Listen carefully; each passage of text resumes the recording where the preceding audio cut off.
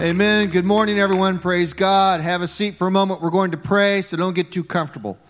It's time for us to pray for our people. And this morning, we have with us Pastor Marvin Daniels, the Executive Director of the Hope Center from our inner city, our brothers and sisters. So, Pastor Marvin, if you would come up with us. Pastor Marvin will be telling the story this morning, bringing us the word. And I'm just going to say, stand out in the lobby afterwards. People are like, that pastor... They didn't want to say it this way, but he's better than you. So, I'm kind of like, all right, I get it. I understand. Like, well, he speaks slower than you. That was what they're trying to say as well. So you got that coming at you, so prepare for your heart to be moved. We were, first service, I asked you, let's pray for the people, and I asked you, what shall we be praying for? Yes. And we said...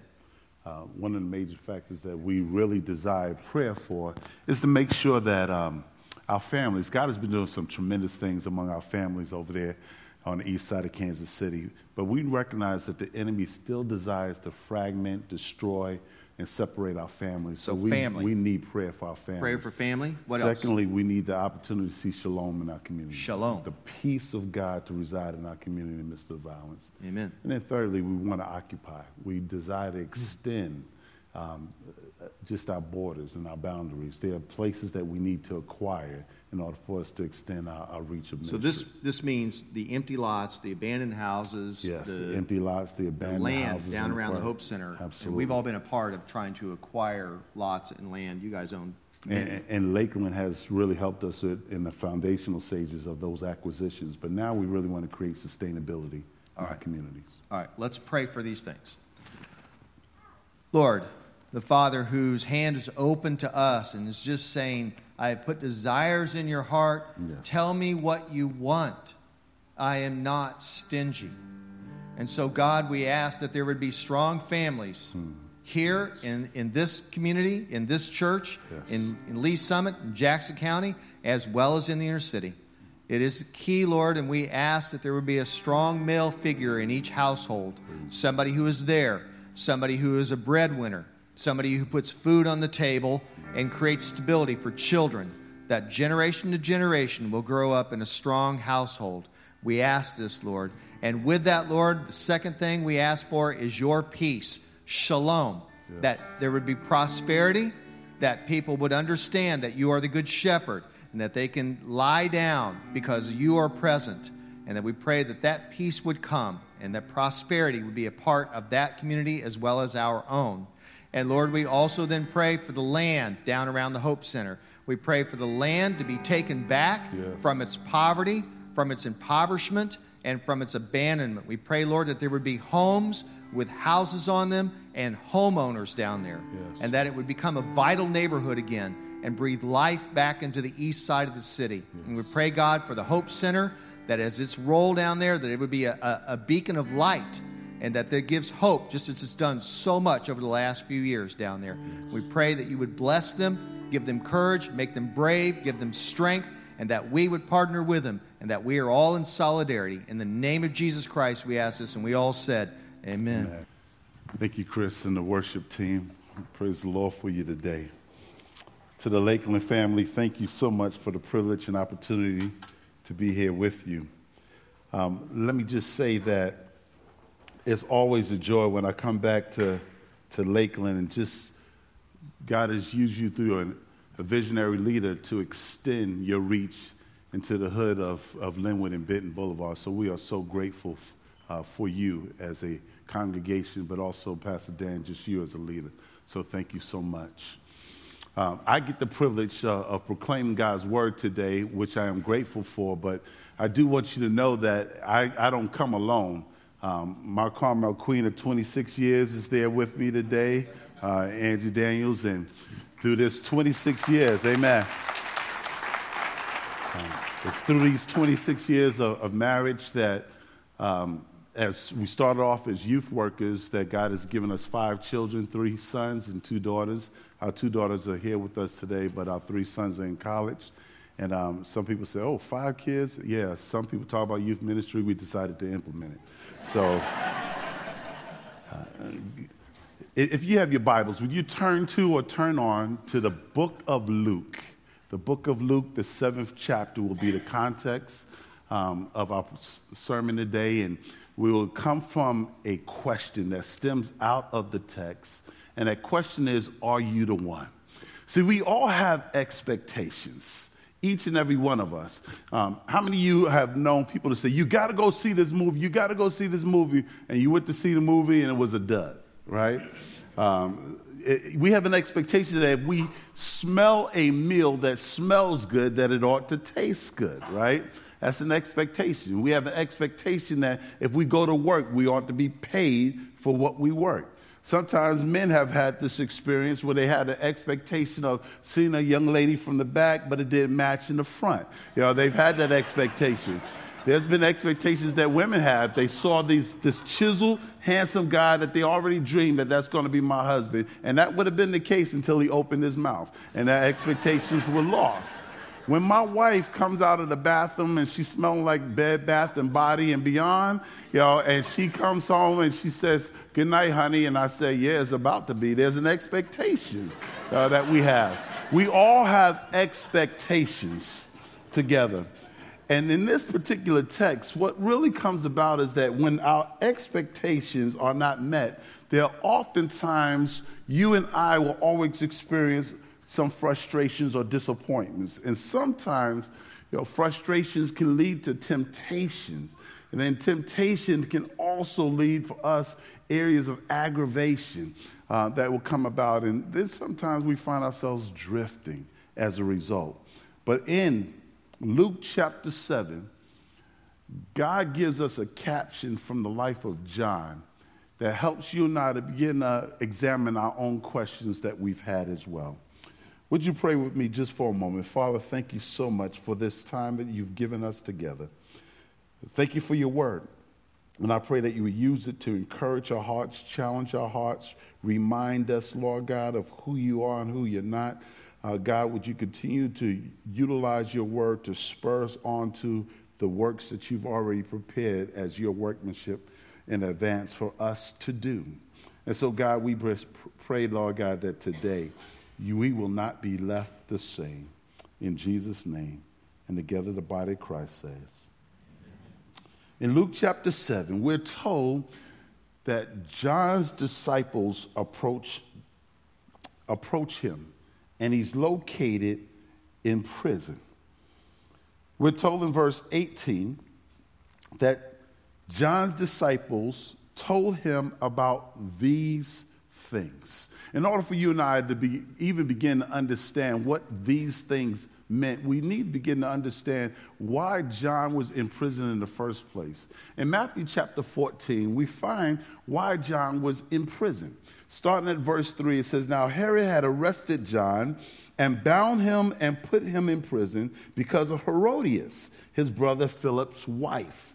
For John had been saying to him, it is not lawful, it is not right, it is not moral for you to have her.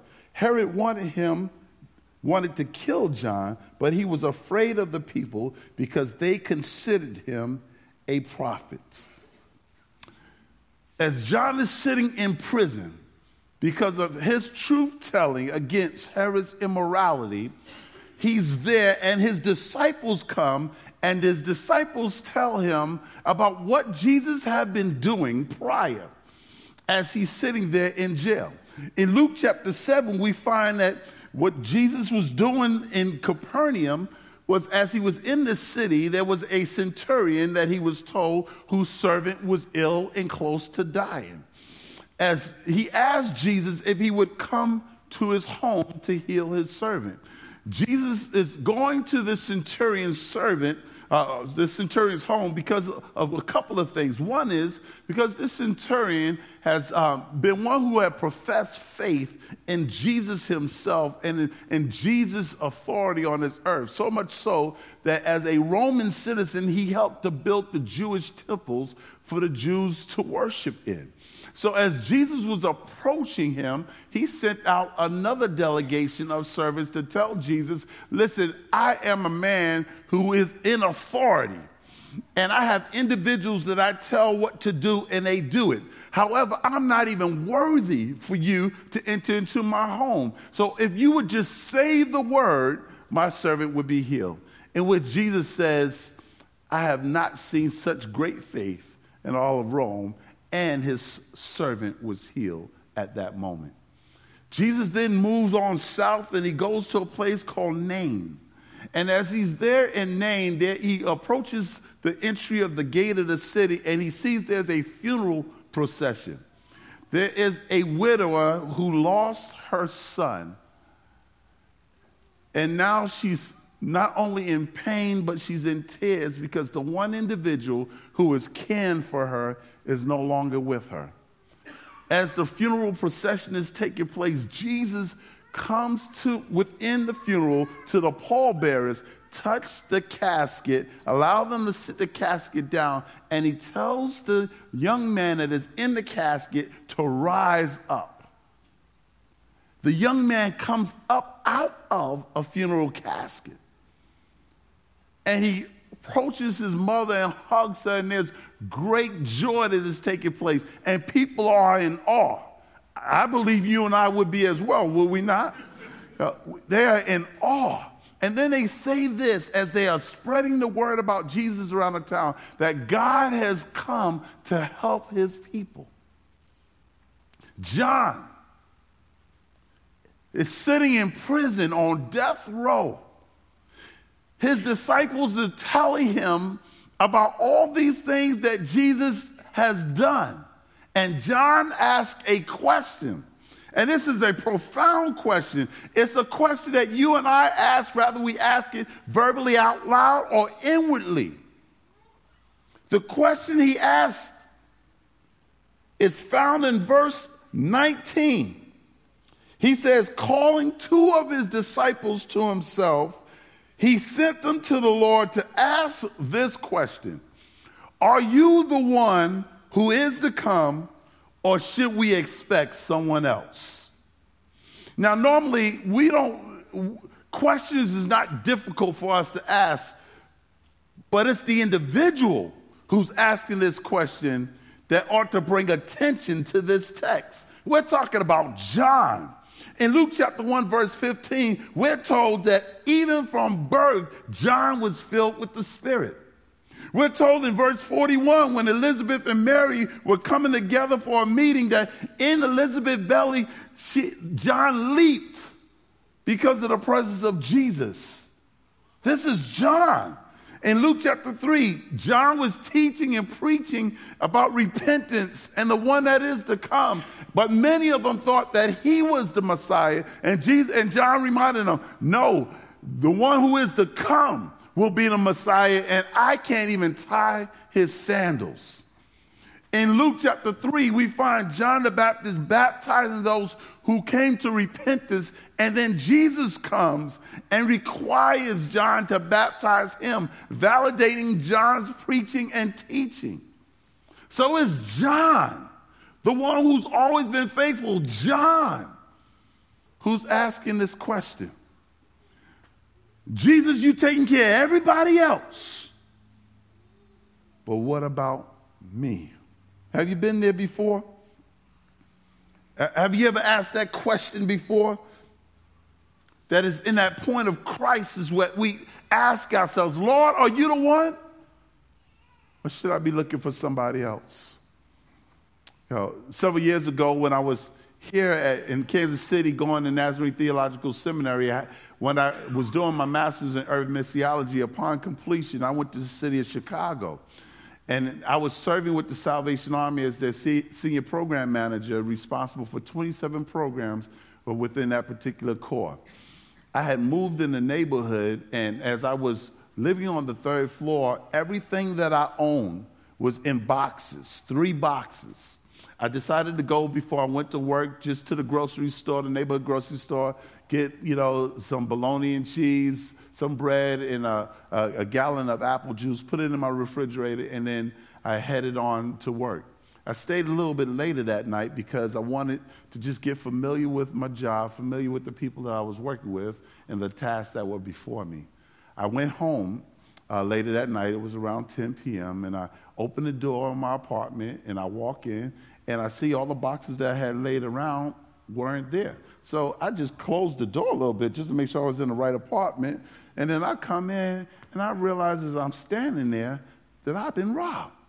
Now, I'm from Brooklyn, New York, in the section called Bed-Stuy. I used to rob people. I've never been robbed. So I'm standing right here, and I'm saying to myself, Lord God, I've been robbed. But I was okay. I was just going to collect my thoughts. And so I went to the refrigerator just to make me a sandwich and a snack. And I noticed that my bread and bologna and cheese were gone. And then as I looked further in the refrigerator, I noticed that my apple juice, that these guys drunk my apple juice. Now, everything would have been all right, but they left a drop. You know what it's like when somebody leaves a drop. And so I got angry because my mind just began to picture these guys sitting down, on my boxes, fixing themselves bologna and cheese sandwiches, talking about how they're going to rob me, drinking apple juice. And I go to my bedroom, and I see that they took all my clothes and even ate the candy, the gift box of candy that they gave me. All the wrappers were on the floor. And then I just lost it at this time. I just said, oh, no. I went and I got the bar that was holding up, was a metal bar that was holding up my shower curtain. I took that thing down, y'all, and I went, I'm ashamed to say, but I went door to door, not to evangelize, but I went door to door. And if anybody had showed and opened that door and had anything that belonged to me, I would be in a different ministry right now. I would. I had left, and I went down just to collect my thoughts to the neighborhood store. I ordered a Country Time lemonade and a cheeseburger with fried onions on it. And I sat there, and I said to myself, Lord, this don't make no sense. Since I'm being honest, I added an adjective. And as I was there, I said, are you really the one? Or should I be looking for somebody else? Is this how you treat those who come to serve you? Is this how it's going to be for those of us who want to be faithful to you, God?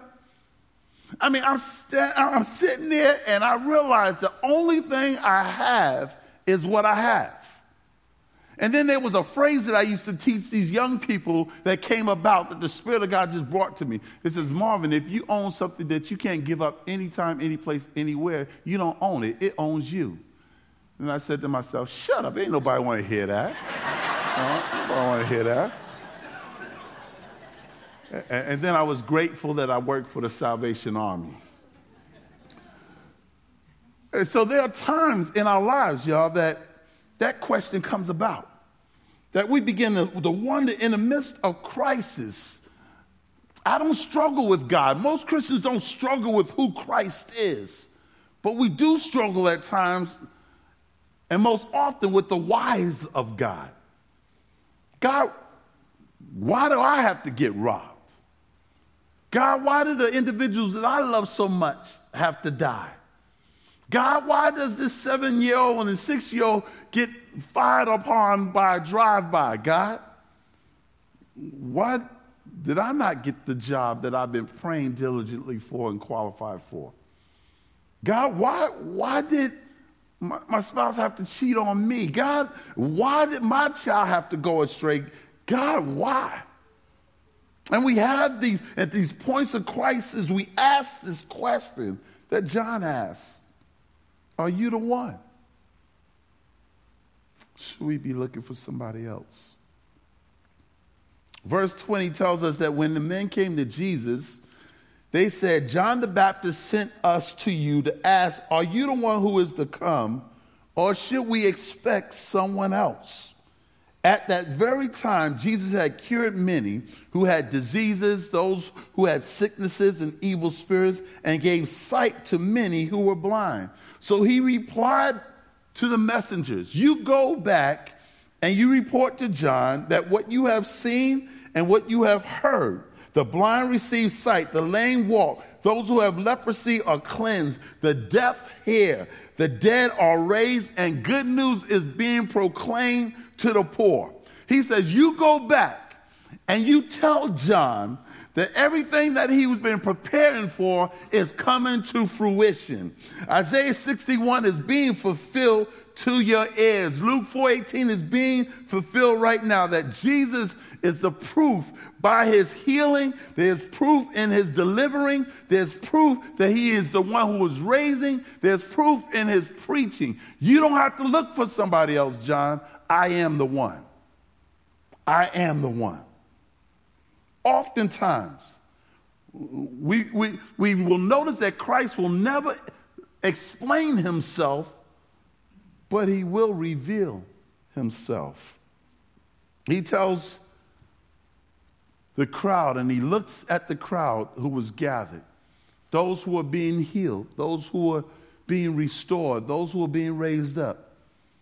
Jesus says these words in verse 23. Blessed is anyone who does not fall away on account of me. He uses this Greek word, scandalizio, same word we get scandalized from. He says, blessed are you who do not deny me. Blessed are you who do not stumble. Blessed are those who are not offended or commit sin because of their expectation of me. David was offended by God. In 2 Samuel chapter 11, verse 10, because of David's adultery and David's treachery, he was offended by God's severity in his life. Nathan the prophet told him in 2 Samuel 11:10 that the sword, David, will never leave your house. The discipline of God will never leave your house, David. Jonah understood what that meant. Jonah was offended by God because of God's mercy. In Jonah 4:1-3, he was displeased because the Ninevites came to know Jesus through his proclamation. He was not only displeased with God, but he was angry with God. He was offended by God's mercy. And you can understand that. The Ninevites were ruthless. They were known at that time as the most ruthless gangbangers that lived in all of Asia. These were kind of men that would come in when they would come through a war or would raid a city or town, and they would rape women, slave the children, kill the men, skin their skin off their bodies, cut their head off, put them on posts, and let people know that the Ninevites were here. God said, Jonah, I want you to preach to them. And Jonah, in obedience, finally goes and preaches to them, and they come to know Jesus. And Jonah was offended by God's mercy. Martha was offended by Christ's delay. In John 11:21, she says, Lord, if you had been here, my brother Lazarus would not have died. And she was offended by Christ's delay. I don't know about you, but I've had those experiences in my own life. What offends you? What is it about God, your expectation of Christ, that offends you? Especially if you've been praying, it seems like heaven is silent or God has went AWOL on your prayers. When I was in seminary, it was a real hot day, and I just got out of class from the Doctrine of Holiness. And I was going to the neighborhood store just to get something to drink, and I like cranberry juice. And so I went, reached in the very rear, got the coldest cranberry juice I could find, put it on the counter, and I did. I went in and reached in my back pocket as I'm doing right now, and I opened it up to pay, and all he heard was an echo. So I just told him, hey, could you just leave that right there? And I'll just go on right around the corner to the ATM machine and just get some money, and I'll be right back. So I run around to the ATM machine, and I put my card in, and I promise you, the ATM machine says, Peter I know, Paul I know, but who are you? And threw the card right back at me. And I realized I was broke. And so I'm walking away. I'm hot. My mouth is dry. You know how you anticipate something that just did not happen for you? And I'm walking away, and then I see down the street these guys who are gathered together, gang members and drug dealers, and I start thinking to myself, see, God, I'm broke. I might as well just go to this drug dealer and ask him if I can make a delivery for him for $50. He says, I don't have no money in my pocket. And I'm having this conversation after I've left the class on the Doctrine of Holiness. And finally, when I captured my own thoughts, I walk away and I go back to my apartment, and inside the door of my apartment is a bag filled with grocery. And then there was a card in it that says, We were just thinking about you. No signature, but just a crisp $100 bill. And I just said, Lord, would you forgive me? Forgive me for doubting you. Forgive me for not trusting you when I needed to trust you. Just remind me, Marvin, I am the one. You don't need to be looking for somebody else. Unfortunately, I like to say this ended well for John. But Matthew chapter 14, beginning at verse 6, tells us something different. On Herod's birthday, the daughter of Herodias danced for the guests and pleased Herod so much that he promised with an oath to give her whatever she asked. Prompted by her mother, she said, "Give me here on a platter the head of John the Baptist." The king was distressed, but because of his oaths and his dinner guests, he ordered that her request be granted and had John beheaded in the prison. His head was brought in on a platter and given to the girl who carried it to her mother. John's disciples came and took his body and buried it. Then they went and told Jesus. In Luke chapter 7, verse 24, when John's messengers leave, Jesus addressed the crowd. And he shares with the crowd John's eulogy. This is not going to be one of those deals where something good is going to happen on John's behalf. And he says, after John's messengers left, Jesus began to speak to the crowd about John. "What did you go out into the desert to see?" He asked. "Was it a reed swayed by the wind? If not, what did you go out to see? Was it a man that was dressed in fine clothes? No. Those who wear expensive clothes and indulge in luxury, they are located in palaces. But what did you go out to see? Was it a prophet? Yes, I tell you, and more than a prophet. This is the one whom it is written that I will send my messenger ahead of you who will prepare your way before you." Malachi 3:1. Then verse 28, he says, "I tell you, among those born of women, there is no one greater than John. Yet the one who is least in the kingdom of God is the one that is greater than him." Jesus says, let me tell you about John. As he was going through John's legacy, he shared about John's likeness. He was a prophet proclaiming truth. He shared about John's loyalty. He wasn't one that was sitting in the palace. He was one that was crying out in the wilderness about the one who is to come, the Messiah that is to come. Then he shared about John's legacy. This is not a happy ending for John, but there's no one that will ever be greater than John. The only man that in history that will be greater than John, Jesus says, is himself. John had a tremendous legacy. There's a hymn that is entitled, "Trust Him When Thy Wants Are Many." And it goes like this: "Trust Him when your wants are many. Trust Him when your friends are few. And the time of swift temptation is the time to trust Him too. Trust Him when dark doubts assail thee. Trust Him when your strength is small. Trust Him when you simply trust Him. It seems to be the hardest thing of all. Trust Him, for He is ever faithful. Trust Him, for His will is best. Trust Him, for the heart of Jesus is the only place for a person to rest." Are you the one? Jesus says, you don't need to be looking for nobody else. On this cold December day, it was a cold December day, in the city of Chicago where my wife and I were living, and we had small children at the time, and And we heard, it was 3 o'clock in the morning. We were both awake at the same time. We were talking when we heard this loud explosion.